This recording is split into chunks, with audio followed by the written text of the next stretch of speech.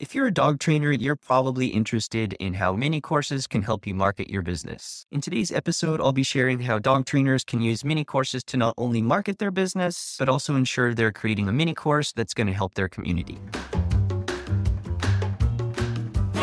Hey Dog Pros, Josh from Digiwoof here, and welcome back to a revamped Digital Dog Bro podcast. We've taken a few months off from the podcast while we've launched Clicks, our all-in-one software for dog pros, and we've also taken the time to revamp the podcast a little bit. We've reformatted the podcast so these episodes are now available on YouTube as well, and we have a bunch of exciting episodes lined up with special guests and more in-depth episodes on a variety of topics. But today, I'm excited to talk with you about mini courses. And before we jump into why you might want to use a mini course, we should probably talk about what the heck a mini course is even. A mini course is just a short online course that consists of 3 to 5 videos, and we're generally wanting each of these videos to be no longer than 10 minutes. Mini courses are designed to be short and easy to consume, and we're generally using a mini course as a vehicle to sell our other products or services. For example, if my main service is a one-on-one puppy training service that costs a fair bit of money, I might think about creating a mini course that speaks on a specific topic that I cover in my services. So I could create a mini course on safe socialization where I'm going over safe socialization ideas and giving puppy parents knowledge on what socialization even means. And it also allows me to position my services as a way to achieve everything that we talk about in the mini course. So in my mini course, if I'm giving really solid advice on safe socialization for puppy parents and giving them ideas on how they can implement themselves, I can then position my service as a way of limiting the amount of effort that a puppy parent has to put in themselves,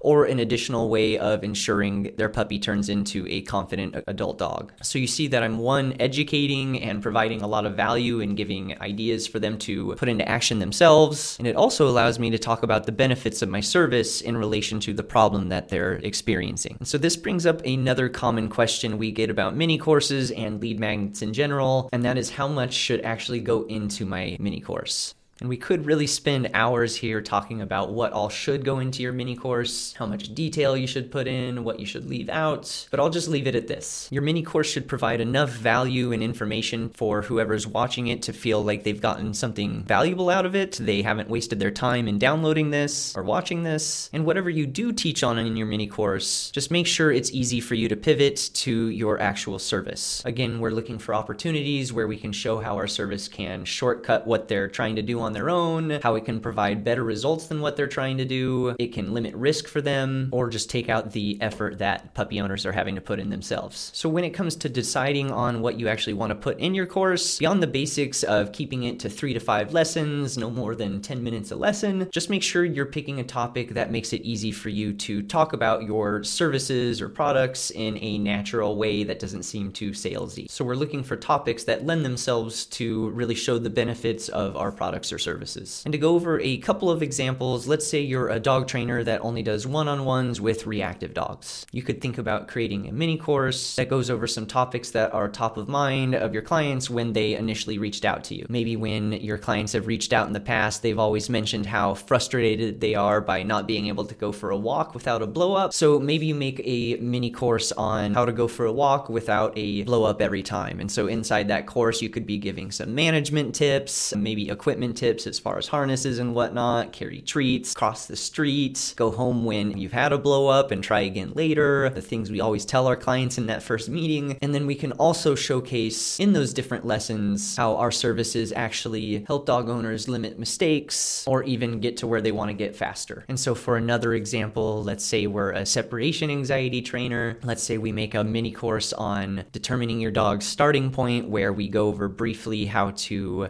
broadly perform an assessment, maybe look for some key signs of separation anxiety, when to end assessments, how to set it up. We can then also in those lessons mention how in your one-to-one program, you take a very data-driven approach where you're helping dog owners decide exactly when to push forward with more time, when to stay and build up confidence at a certain amount of time, etc., etc. And so those are just a couple of examples, but I hope you're seeing how you might be able to implement this in your own business. And this doesn't necessarily just apply to dog trainers. trainers either. So you could be a dog walker, and so you might be thinking like, I shouldn't be giving advice on training things. And while there are certainly instances where you shouldn't, you can also create mini courses on things like exercising their dog, right? So your key audience is energetic dogs, their owners. So maybe you create a mini course on keeping your dog busy while they're at work, where you go over enrichment ideas, how to keep their dog busy, and then maybe one of your lessons lends itself to mentioning how for your walking clients, you always provide them with sniffing time and mental enrichment,